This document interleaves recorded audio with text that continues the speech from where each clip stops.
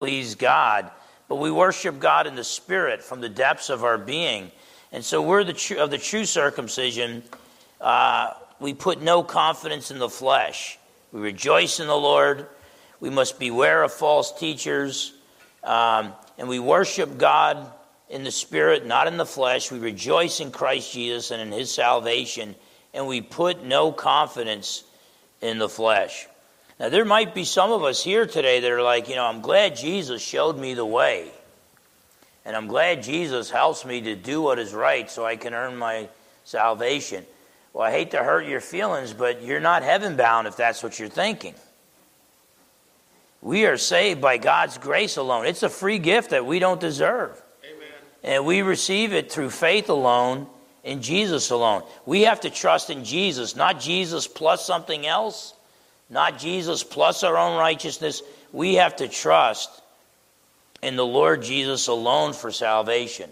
And if we are truly saved, the Holy Spirit will work within us and begin to change our lives. You might have a bad day like Peter.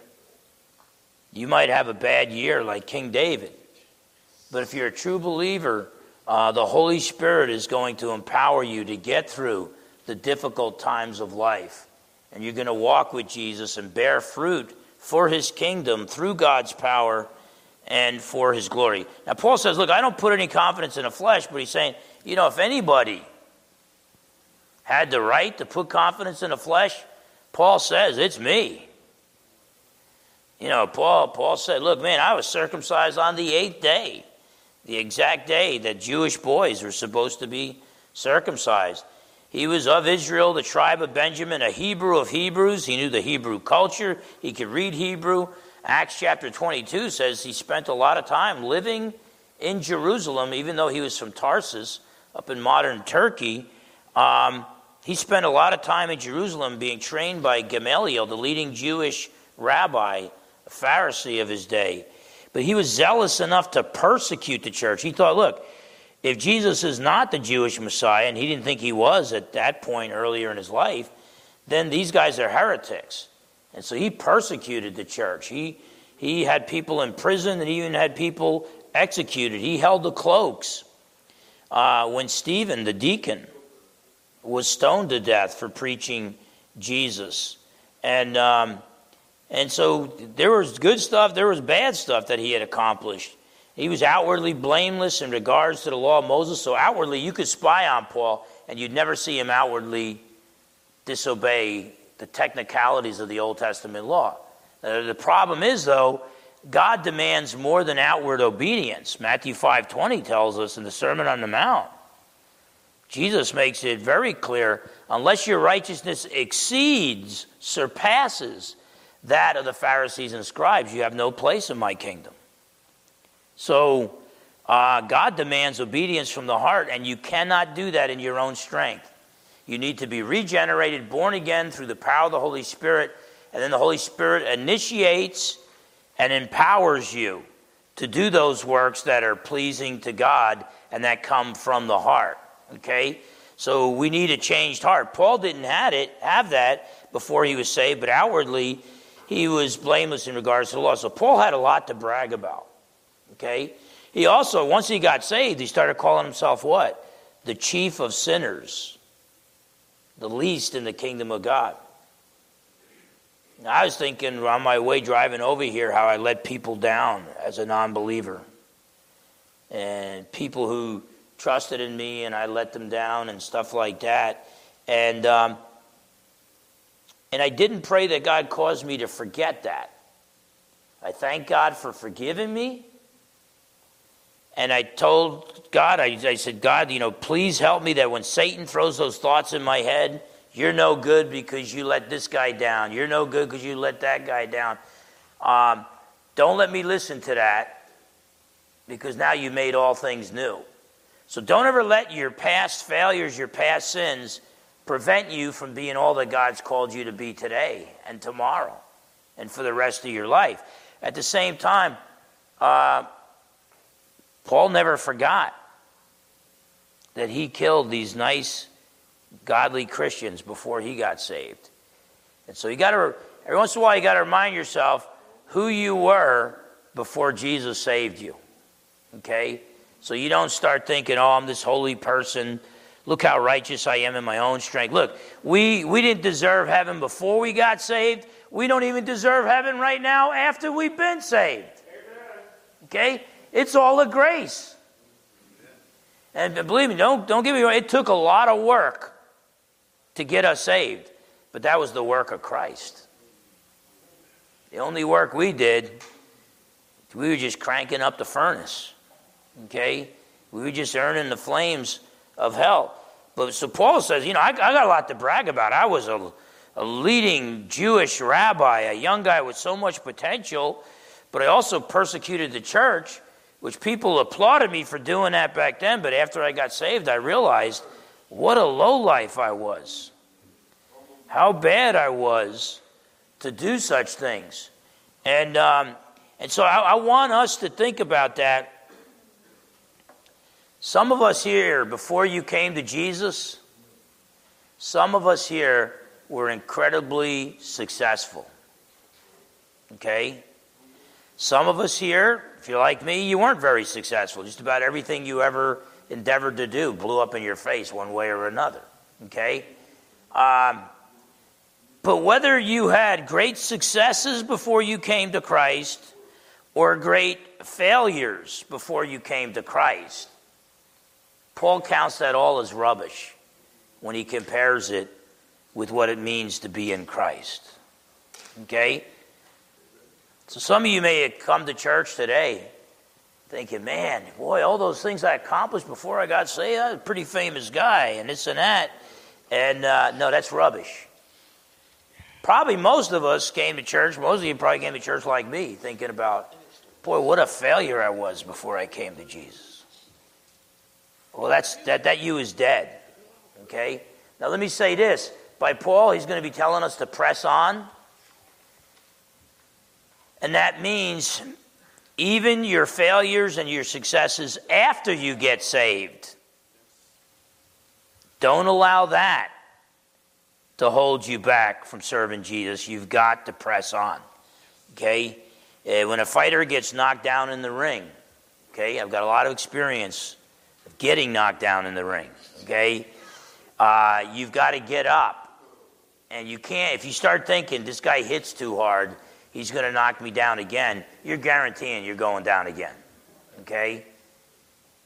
You got to get up and say, man, he thinks he hits hard. Wait till I slip one of his punches and he catches one of my left hooks. You got to think that way. I can remember, we used to spar with 16-ounce gloves, but back in the 70s in the lower weight classes, when you boxed, it was only 8-ounce gloves. And they had at least 1.5 ounces around the wrist, which I could never understand. So it's like boxing with 6.5-ounce gloves.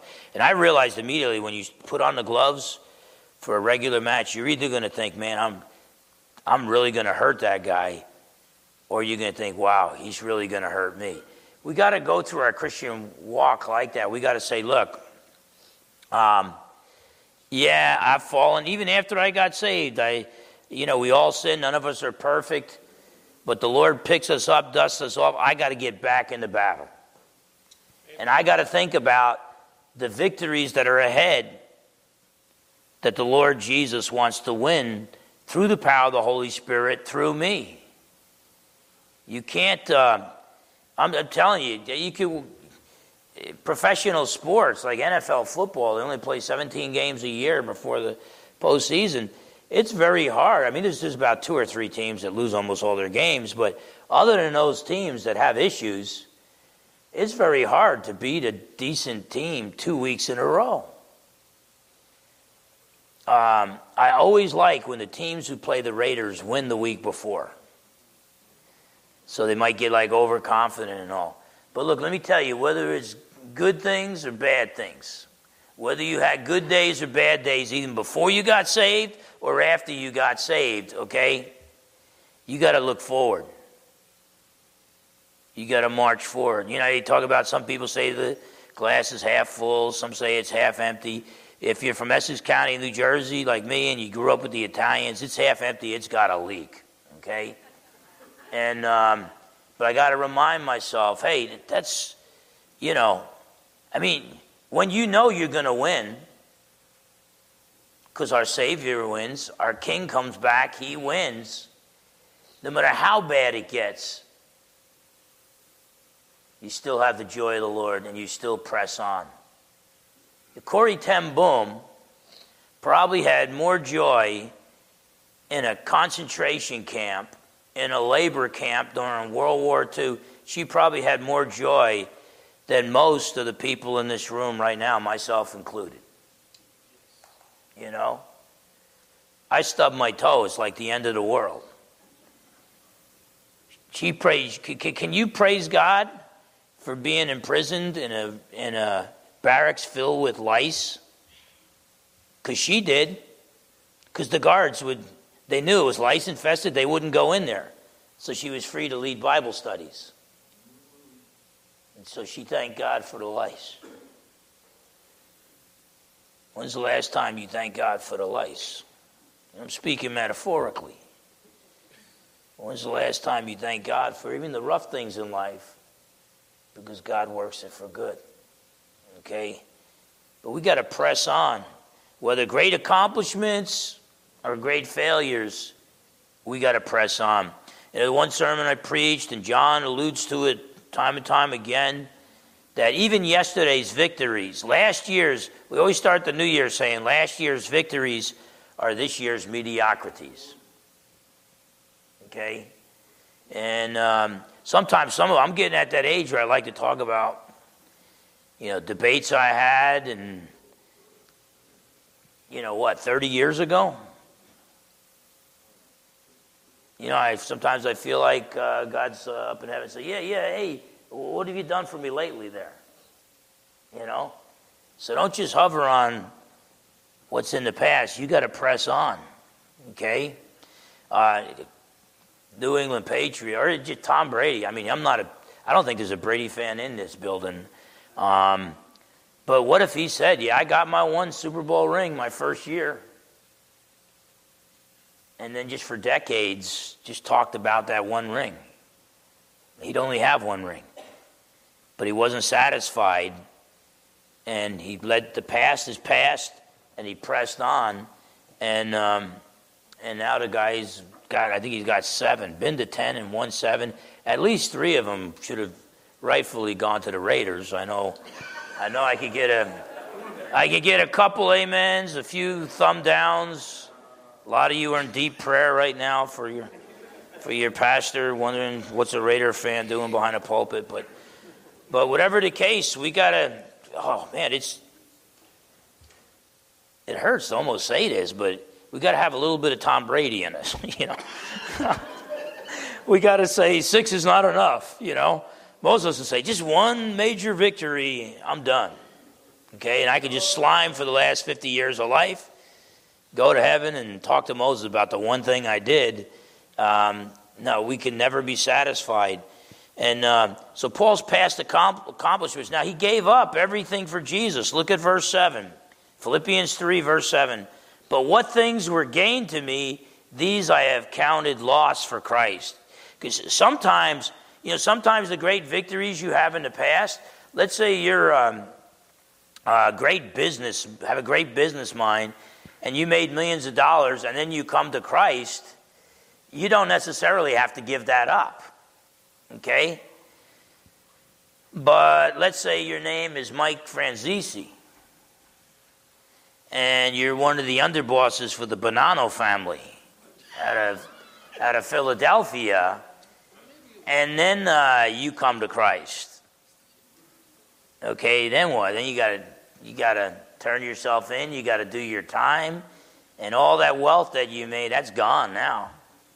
And now he goes around the country preaching the gospel and speaking at college campuses to athletes, telling them to not get involved in gambling because the mafia, organized crime, will come alongside and cause you to throw a game and destroy your life and things of that sort.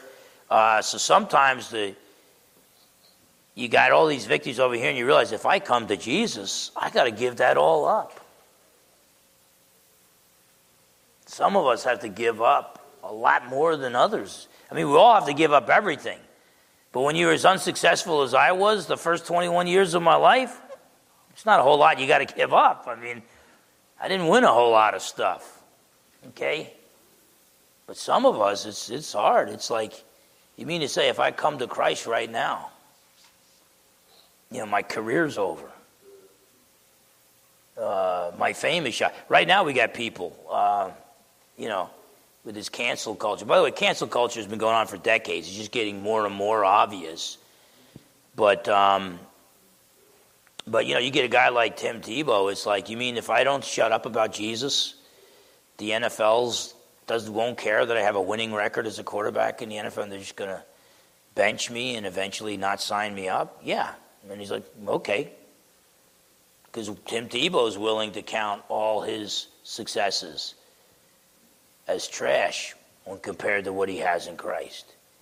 Tim Tebow is a preacher of the gospel of Jesus Christ who just happens to be good at football. The NFL can tolerate football players who happen to be Christian, but they can't tolerate Christian preachers who happen to play football on the side. Okay? And so you might get canceled now, but you gotta be willing to give up everything for Jesus. We like to say, well, I'm better than that rich young ruler. He wasn't willing to give up his wealth for Jesus. Yeah, well, don't be too hard on him if you've never had his wealth. Amen. Okay? And so each and every one of us we got our own issues and stuff like that. But there's some things we come to Jesus and we're saved, and there's still some things we don't want to give up. But Paul gave up everything for Jesus. Verse 8, but what things were gained to me, these I have counted loss for Christ. So he considered his past pre-Christian accomplishments as trash. Okay? He's saying, I accomplished all that stuff in my own strength. I got a big name. I was real popular. And guess what? That's trash when compared to what I deserved, and all those accomplishments and the applause of man, all those things that I worked hard for and deserved,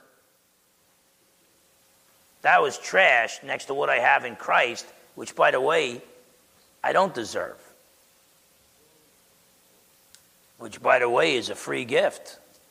That's the most humiliating thing I ever heard in my entire life, was to be told that everything you accomplished, everything you worked hard for, all you've ever earned was the flames of hell.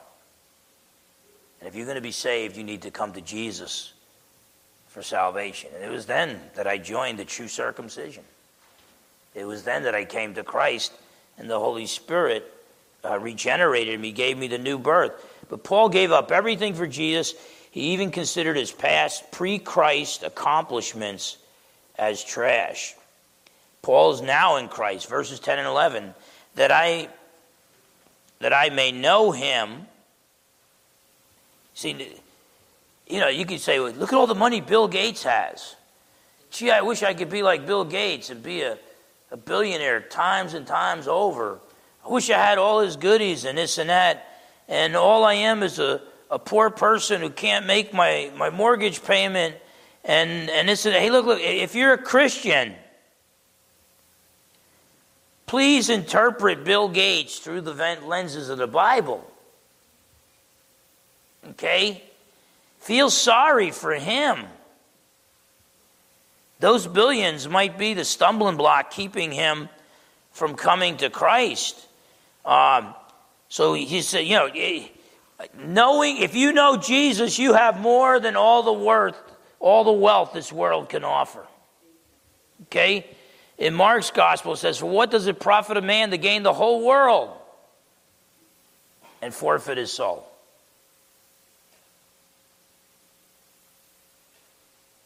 If you have Jesus, you have the pearl of great price.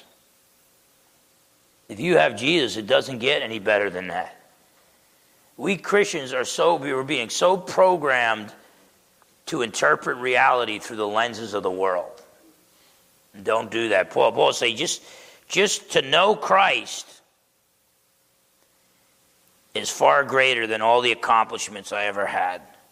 that I may know him and the power of his resurrection and the fellowship of his sufferings, being conformed to his death, if by any means I may attain to the resurrection from the dead. A lot of theological language in there. We'll try to break it down a little. But Paul's saying, look, I consider my past accomplishments trash now that I'm in Christ. Just knowing Christ is more valuable to me than anything I could accomplish in the eyes of the world. He recognized that his righteousness was through faith in Jesus. Look at 2 Corinthians 5:21. 2 Corinthians chapter 5 and verse 21. It's 2 Corinthians 5 verse 21. He made him, God the Father made Jesus, who knew no sin, to be sin for us. He took our sin on the cross and died, took our punishment for us, that we might become the righteousness of God in him. So our sin was credited to Jesus' account when he died on the cross. His righteousness is credited to our account when we trust in Jesus for salvation. It's called the doctrine of imputation, the opposite of amputation, where something's taken off. Imputation, something's credited to your account from someone else's account. But look at that passage we read last week, Romans 3:20 to 23. There's only two ways to achieve righteousness for human beings. Righteousness before the eyes of God. Only two ways. And Romans 3:20 to 23. Therefore, by the deeds of the law, by the works of the law, no flesh will be justified in his sight, in God's sight. For by the law is the knowledge of sin. The law makes us conscious of our sin. The law shows us God's holy standards, shows us our inability to keep them, shows our need for a Savior. So the law is a tutor, a substitute teacher to lead us to Christ. Therefore, by the deeds of the law, no flesh will be justified in his sight, for by the law is the knowledge of sin. But now the righteousness of God apart from the law is revealed. Here's a different way for righteousness. Now, the problem is, Adam and Eve, the perfect humans, with no sin nature, they failed to achieve righteousness by the deeds of the law, the deeds of the flesh. And so there's only one human being, only one human that actually earned God's favor through the deeds of the law, and that's the Lord Jesus, God the Son, become a man. And we cannot, God demands perfect righteousness to get into heaven, and that's what Jesus did. And that righteousness will be credited to our account if we trust in Jesus, who died for our sins on the cross. So we all fail when we try to earn salvation and achieve righteousness through works of the law. That's why Paul says it's all rubbish.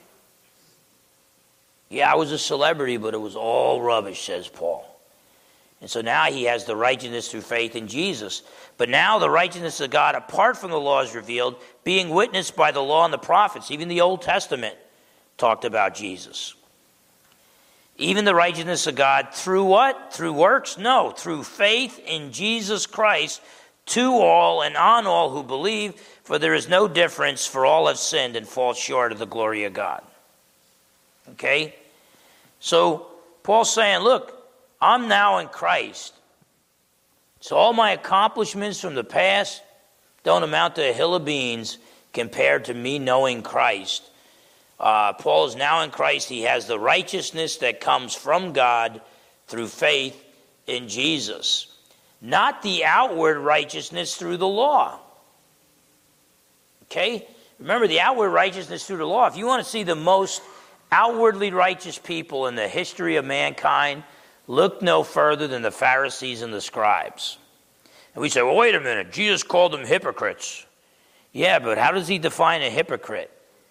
They looked on the outside, they're white and clean, like whitewashed tombs, but inside, they're filled with dead men's bones. So he was acknowledging that outwardly the Pharisees were white and clean.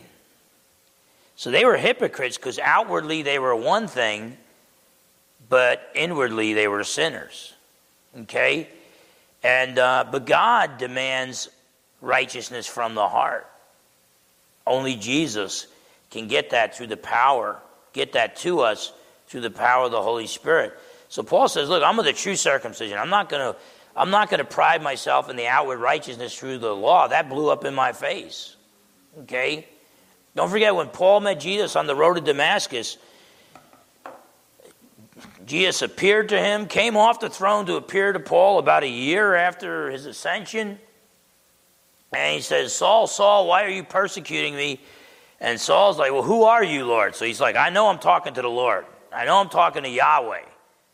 But who exactly are you? And he said, Jesus of Nazareth. And Paul's like, okay, I need a big time, permanent theological reset. Okay? This changes everything.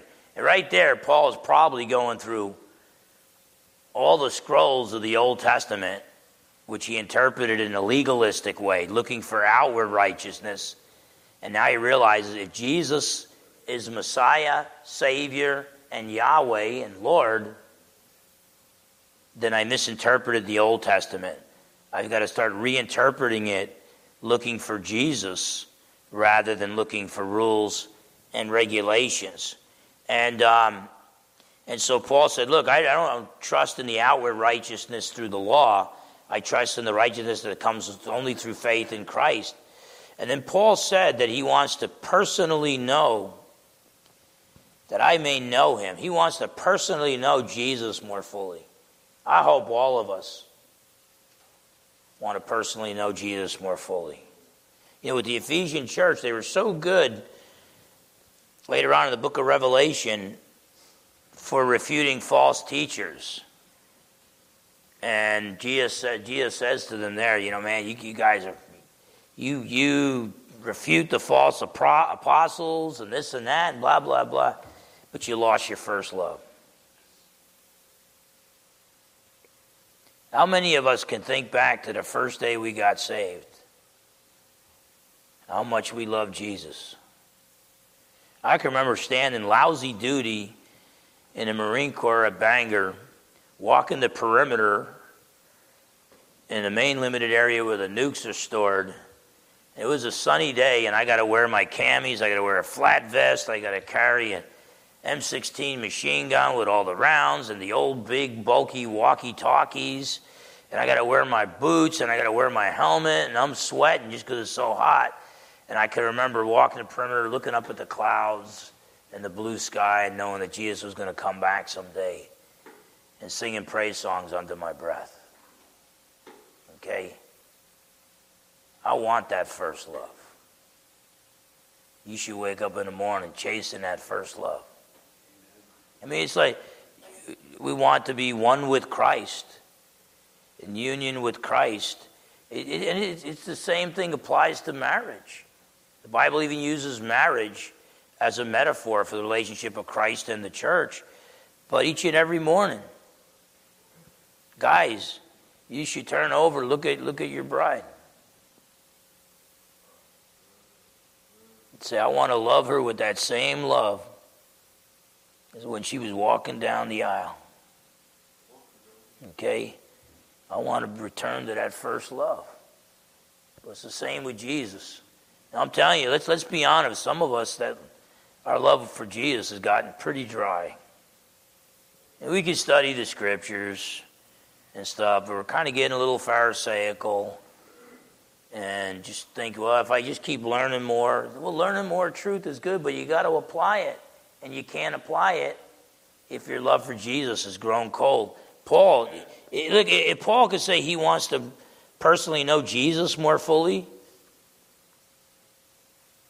then who are we to say, oh yeah, me and Jesus, we got this personal relationship and we're just great and it doesn't need to improve.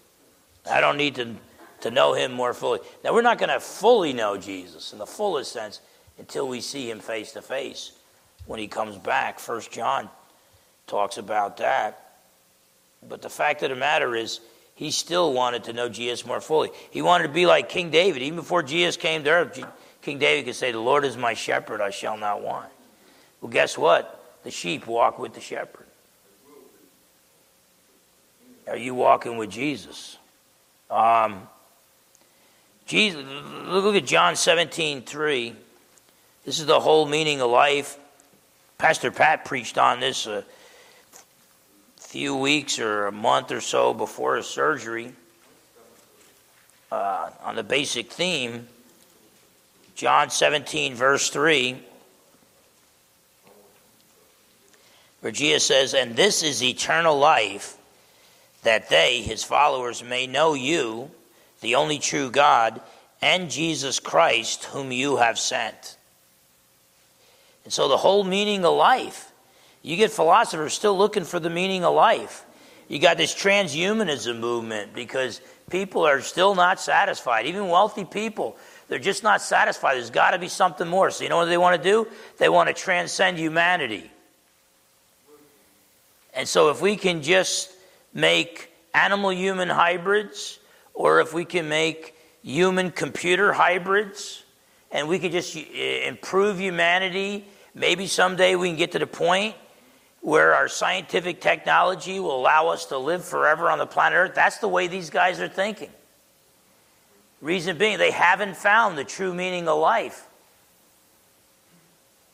And so they want to play God themselves. The true meaning of life is to know Christ, to personally know Christ, and to make him known. Everything else is window dressing. Okay? And here's Paul. Man, if there's somebody that personally knew Christ, it was Paul, and he wanted to know Jesus more fully. He also wanted to know the power of Jesus' resurrection. And look, we're all going to know the power of Jesus' resurrection when Jesus comes back.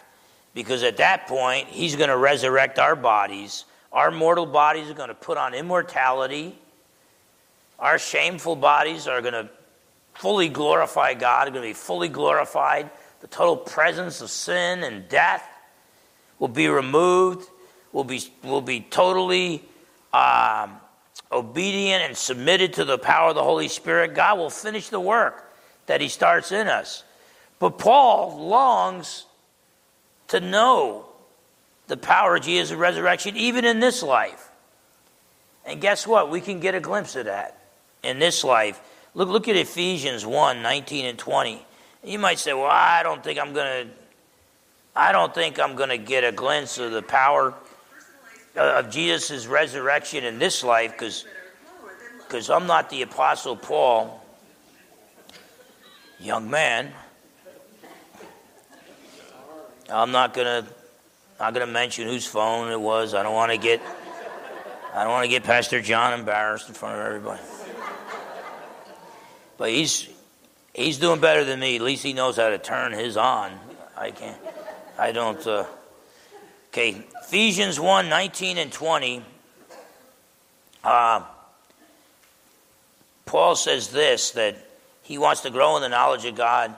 And what is the exceeding greatness of his power toward us who believe, according to the working of his mighty power. So God's power, if you believe, God's power is at work in you. And the only thing that can stop God's power from working through you, now this is in accordance with God's will. Okay? You might want to move a mountain. Well, that might not be God's will. He might just want you to move a little pile of dirt. Okay? But God's power is at work in you if you believe, and the only thing that could stop it from doing what God wants to accomplish through you is me. So God's power is at work with us, verse 20, which he worked in Christ when he raised him from the dead and seated him at the right hand in the heavenly places. See, if you point to Bill Gates and you say, man, that's power, you missed it. You don't even know what power is. But you look at an elderly, sickly man or woman on their knees, assuming they can get on their knees, praying to God, that's power. But the same power that it took God the Father to raise Jesus from the dead, that same power is at work in you, and that same power is at work in me. Okay? Now, I don't know where you stand on the Shroud of Turin and this and that. My old professor wrote 2 books on it. I think the evidence is in favor of the Shroud of Turin actually being the burial cloth of Christ. We cannot reproduce that image right now, by the way. We do not have the advanced enough medical technology to reproduce a 3-dimensional image with all the information that is contained in it. And this is in a photographic negative of the shroud, not the shroud itself. The shroud contains the information, but to get it, you need to look at a photographic negative of it.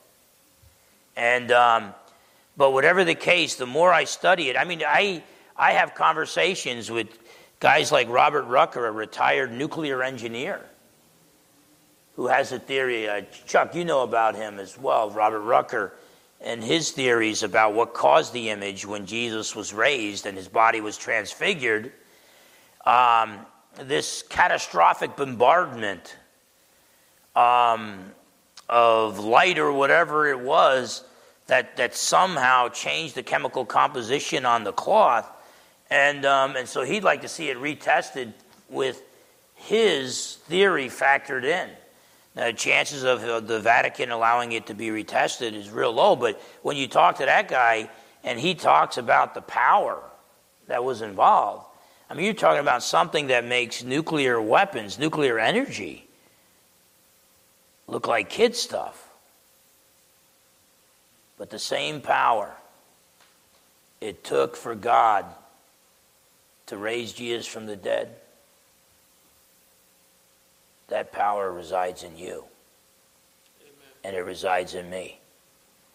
Now, if you think, wow, I've got all that power to do my will. Nope, you missed it. You've got all that power to do God's will. Okay? Now, if God's will is to, part the Red Sea, then God's power is going to get that done if you don't get in the way. But more times than not, God's power is going to have you share your faith with your neighbor. Stay up a half hour a little later to catch up on your devotional study of God's Word. Teach your kids or your grandkids about Jesus. Okay? But Paul wants to know the power of Jesus' resurrection. Our full knowledge of it will be when we see Jesus face to face, and we'll be like him, for we'll see him as he is, and we get our transfigured resurrection bodies. But in the meantime, he wants glimpses of that. But then he says he wants to know the fellowship of his sufferings. When I study the Bible, that's when I stop. Okay? Because I'm looking at this. This is what Paul wants, man. He wants to know the power of Jesus' resurrection. He wants to know the righteousness which comes to God from God by faith. Okay? He wants all this cool stuff. He wants to be conformed to his death, but the fellowship of his sufferings, being conformed to his death. How many of us say, Jesus, I want to know you so closely. I want to fellowship with you in your sufferings. Now, don't get me wrong. I don't think Paul's saying that we should go out of the way to get ourselves martyred and beaten. Okay? But we should long to at least get a glimpse of Jesus' sufferings and death. David got it 1,000 years before Jesus walked the earth.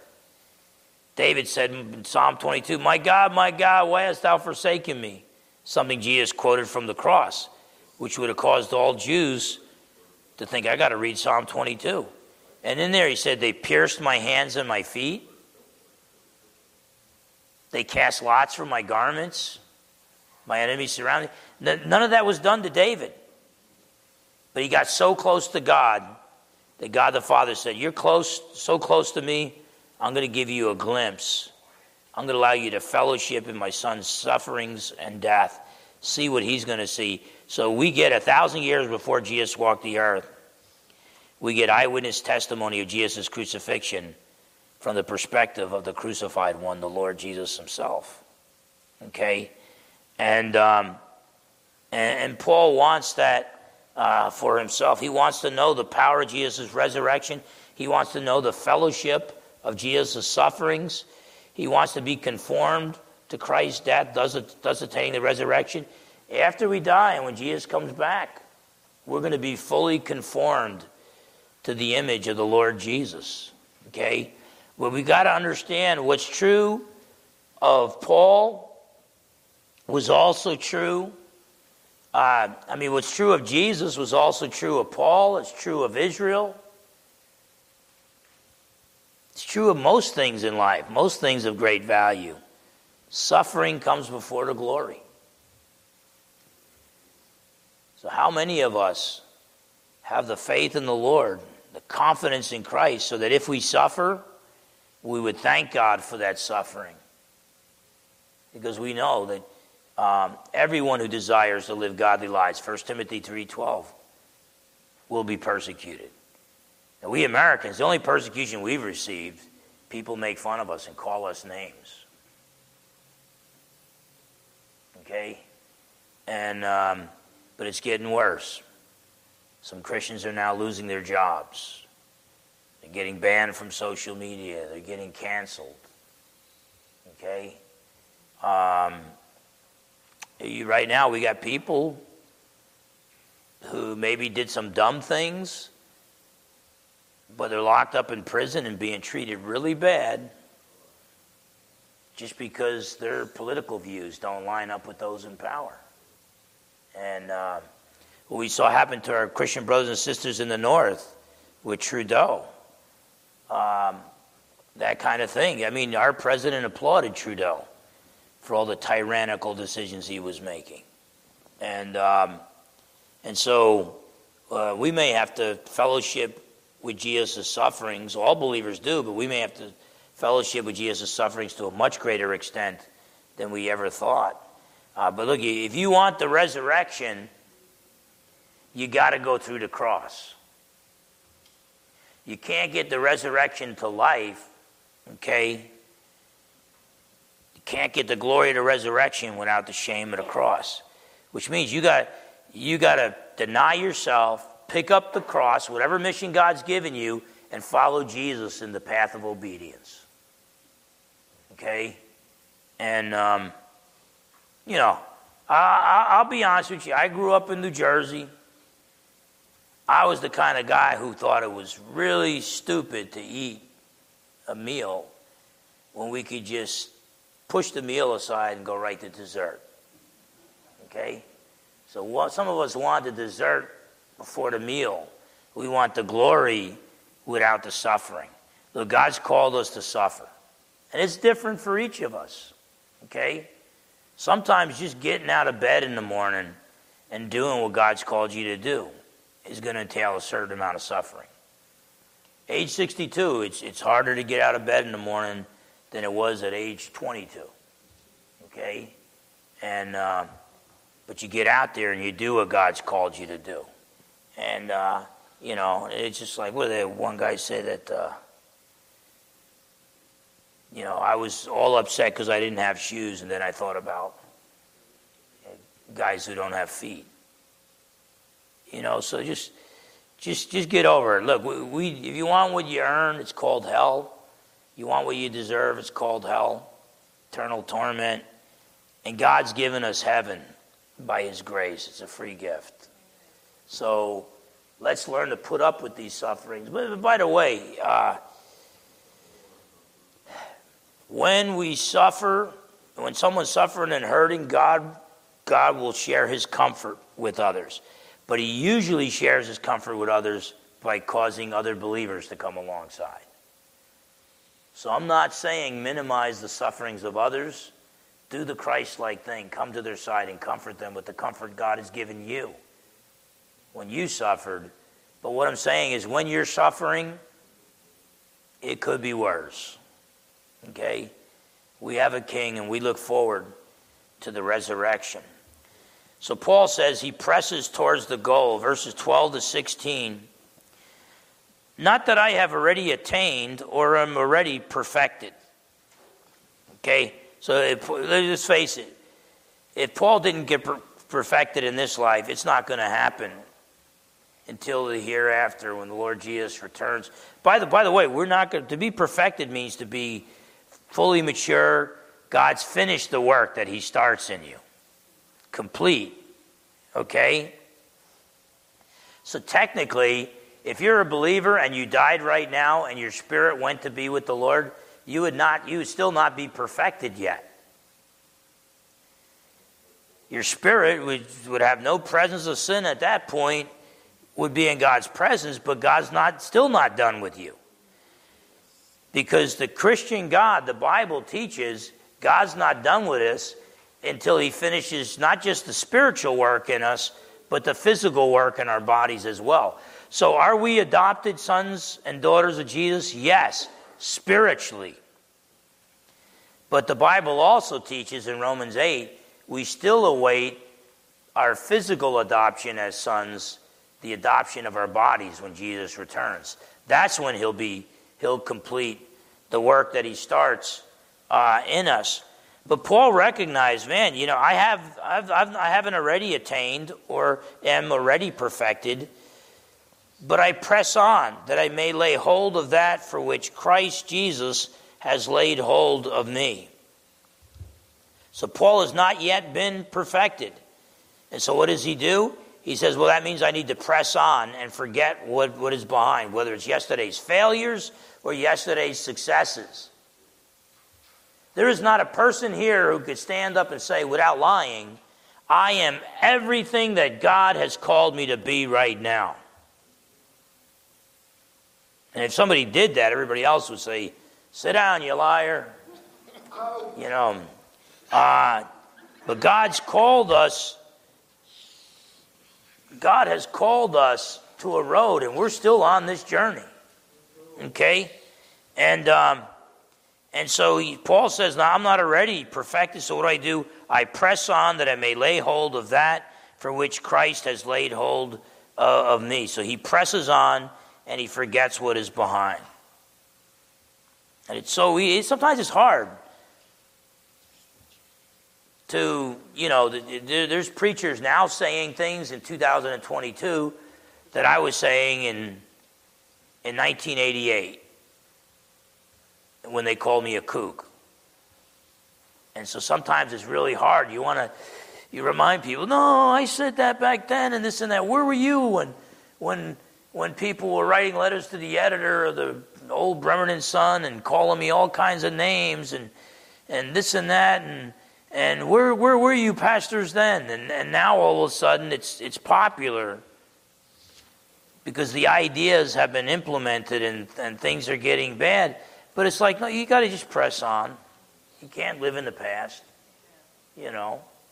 And you just got to press on and be all that God called you to be. Verses 13 and 14, you got to reach forward to things which are ahead. Verses 14 and 15. This is Paul talking, I press toward the goal for the prize of the upward call of God in Christ Jesus. Notice he's not saying, it's my goal to just be mediocre. What's the minimum I have to do and I'll just shoot for that? No, I press toward the goal for the prize of the upward call of God in Christ Jesus. In fact, I skipped the verse before. Brethren, I do not count myself to have apprehended. He's not apprehended. He has not already attained to perfection. But one thing I do, forgetting those things which are behind and reaching forward to the things which are ahead, I press toward the goal for the prize of the upward call of God in Christ Jesus. Okay? And so he's saying, look, man, I'm just going to press on and forget what's behind. I'm going to reach forward to the things that are ahead. Paul presses on toward the goal. He calls it the prize of the upward call of God in Christ Jesus. Okay? Paul is investing in eternity in his life, and we should be as well. Rather than saying, look, I'm saved, I can just slime now, I'm going to heaven. Paul says, no, you press on. Paul knows God didn't call us to a picnic. He called us to a war, a spiritual war against the forces of evil for the souls of human beings. And we got to press on. We can't drop our guard. Okay? In the boxing ring, you drop your guard, you get hit. Okay? And my grandson could teach you about that there. And we've got to press on. The battle is not done. Until Jesus takes his stand upon the earth, the battle isn't over. So he presses on toward the goal, the prize of the upward call of God in Christ Jesus. He wants to be all that God has called him to be. Let's face it, some of us would probably settle for a lot less. And this is difficult, though, too. How can I be all that God called me to be if I say no to some people? Well, I found out the hard way.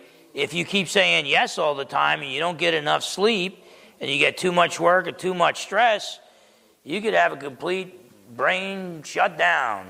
I didn't have it, but you could have a stroke or a heart attack. You got to know where to draw the line, okay? You got to, I'm telling you, sometimes we're the most godliest when we're asleep. Because if you go to bed and you get sleep, but you're living for the Lord, and you realize, I can be more productive serving the Lord if I'm well rested than if I don't get enough sleep, then you're being obedient to the Lord when you're sleeping. Okay? Now, I always figure if there's something that somebody needs me to do for God's kingdom, and, I'm the kind of guy, I don't have enough discernment to know, God's calling me to do this, God's not calling me to do that, so I figure I'll just do everything that I get asked to do for God's kingdom. And then when I get to heaven, there'll be this huge mound of all the things I did, and when the judgment comes, 90% of it will be burnt away. That was the stuff God didn't really call me to do, but there'll be something there. I'm afraid I might miss what God's called me to do if I don't try to do everything. So it's difficult. You've got to want to be all that God called you to be and nothing less. At the same time, you've got to be so filled with the Spirit that you also know when to say no. Satan would love to get everybody in this room right now all busy doing really good things. If he can't get you to do bad things, he's going to try to get you to do really good things that aren't exactly what God wants you to do. And so you can go off on some big tangent doing lots of good stuff while the people God wants you to reach and disciple are still hellbound. Hopefully God will call somebody else to fill that gap. But Paul wants to be all that God calls him to be. He does not settle for a life of mediocrity. Verses 15 and 16, therefore let us, as many as are mature, have this mind. If you're mature, that's the way it should be. And if in anything you think otherwise, God will reveal even this to you. Nevertheless, the degree that we have already attained, let us walk by the same rule. Let us be of the same mind. And so Paul tells us, look, he wants us all to walk this way. It's not just for the apostles like Paul. He wants all of us to desire. It should be our greatest desire to be all that God called us to be, to not settle for spiritual mediocrity. So he says, let us walk by the same rule and be of the same mind. This brings up the idea, some of the commentators say, of marching. Somebody can just walk down the street and that's just a guy just walking. But when you're marching, you're all walking in the same way, by the same rules, in the same direction. You're all of the same mind. Okay? And you've got your platoon commander who's giving you the commands and telling you when to do a right face or a left face and whatever it may be. But we Christians, this is military. He's using pretty much military type talk right now. We've got to walk or march by the same rules and to be of the same mind. Okay? And that rule he's talking about is this ought to be the guiding principle in our lives. We should want to be all that God has called us to be. You might say, well, Pastor, I want to do that, but if I'm going to be all that God calls me to be, I'm not going to make as much money. If I'm going to be all that God calls me to be, we might have to move into a smaller house. If I'm going to be all that God calls me to be, my friends are going to make fun of me. I could lose my job. I could get in trouble. No, you got to desire to be all that God called you to be, despite the circumstances. Paul could have been a very wealthy Pharisee, could have been known as the greatest rabbi of Israel, one of Gamaliel's disciples. Instead, Paul probably wasn't much older than me when they beheaded him after numerous scourging, numerous beatings, numerous shipwrecks. But his goal was to be all that God called him to be. We're going to talk about it next week, where you got to know where your true citizenship is. Okay? And if you think my American citizenship is everything, you're missing it all. We are citizens of heaven. Okay? We are citizens of heaven. And once we acknowledge that we are citizens of heaven, then all these earthly desires that we have will fade away.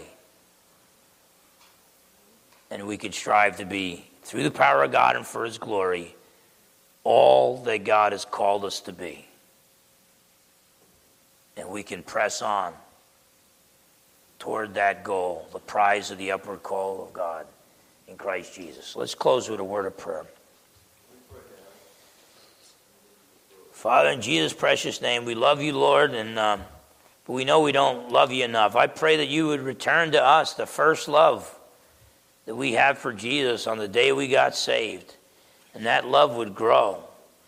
And I pray, Lord, that in all things, in our marriages, in our careers, in our whatever it may be, Lord, in the way we treat others or the ministry that you called us to, that we would strive to be all that you called us to be. We would not settle for mediocrity. But I pray that your Spirit would guide us so that we would know not only what you've called us to do, but even what good things you haven't called us to do. And so help us, help pastors like myself to know how to delegate some of that authority to godly men and women in the church. And but help us, Lord. You called each and every one of us on a mission. Help each and every one of us to be all that you called us to be and to press on and to never settle for less than all of what you called us to be. Do this through the power of the Holy Spirit, through the power of your resurrection, and for the glory of you. In Jesus' precious name we pray. Amen. All right, God bless you, everybody.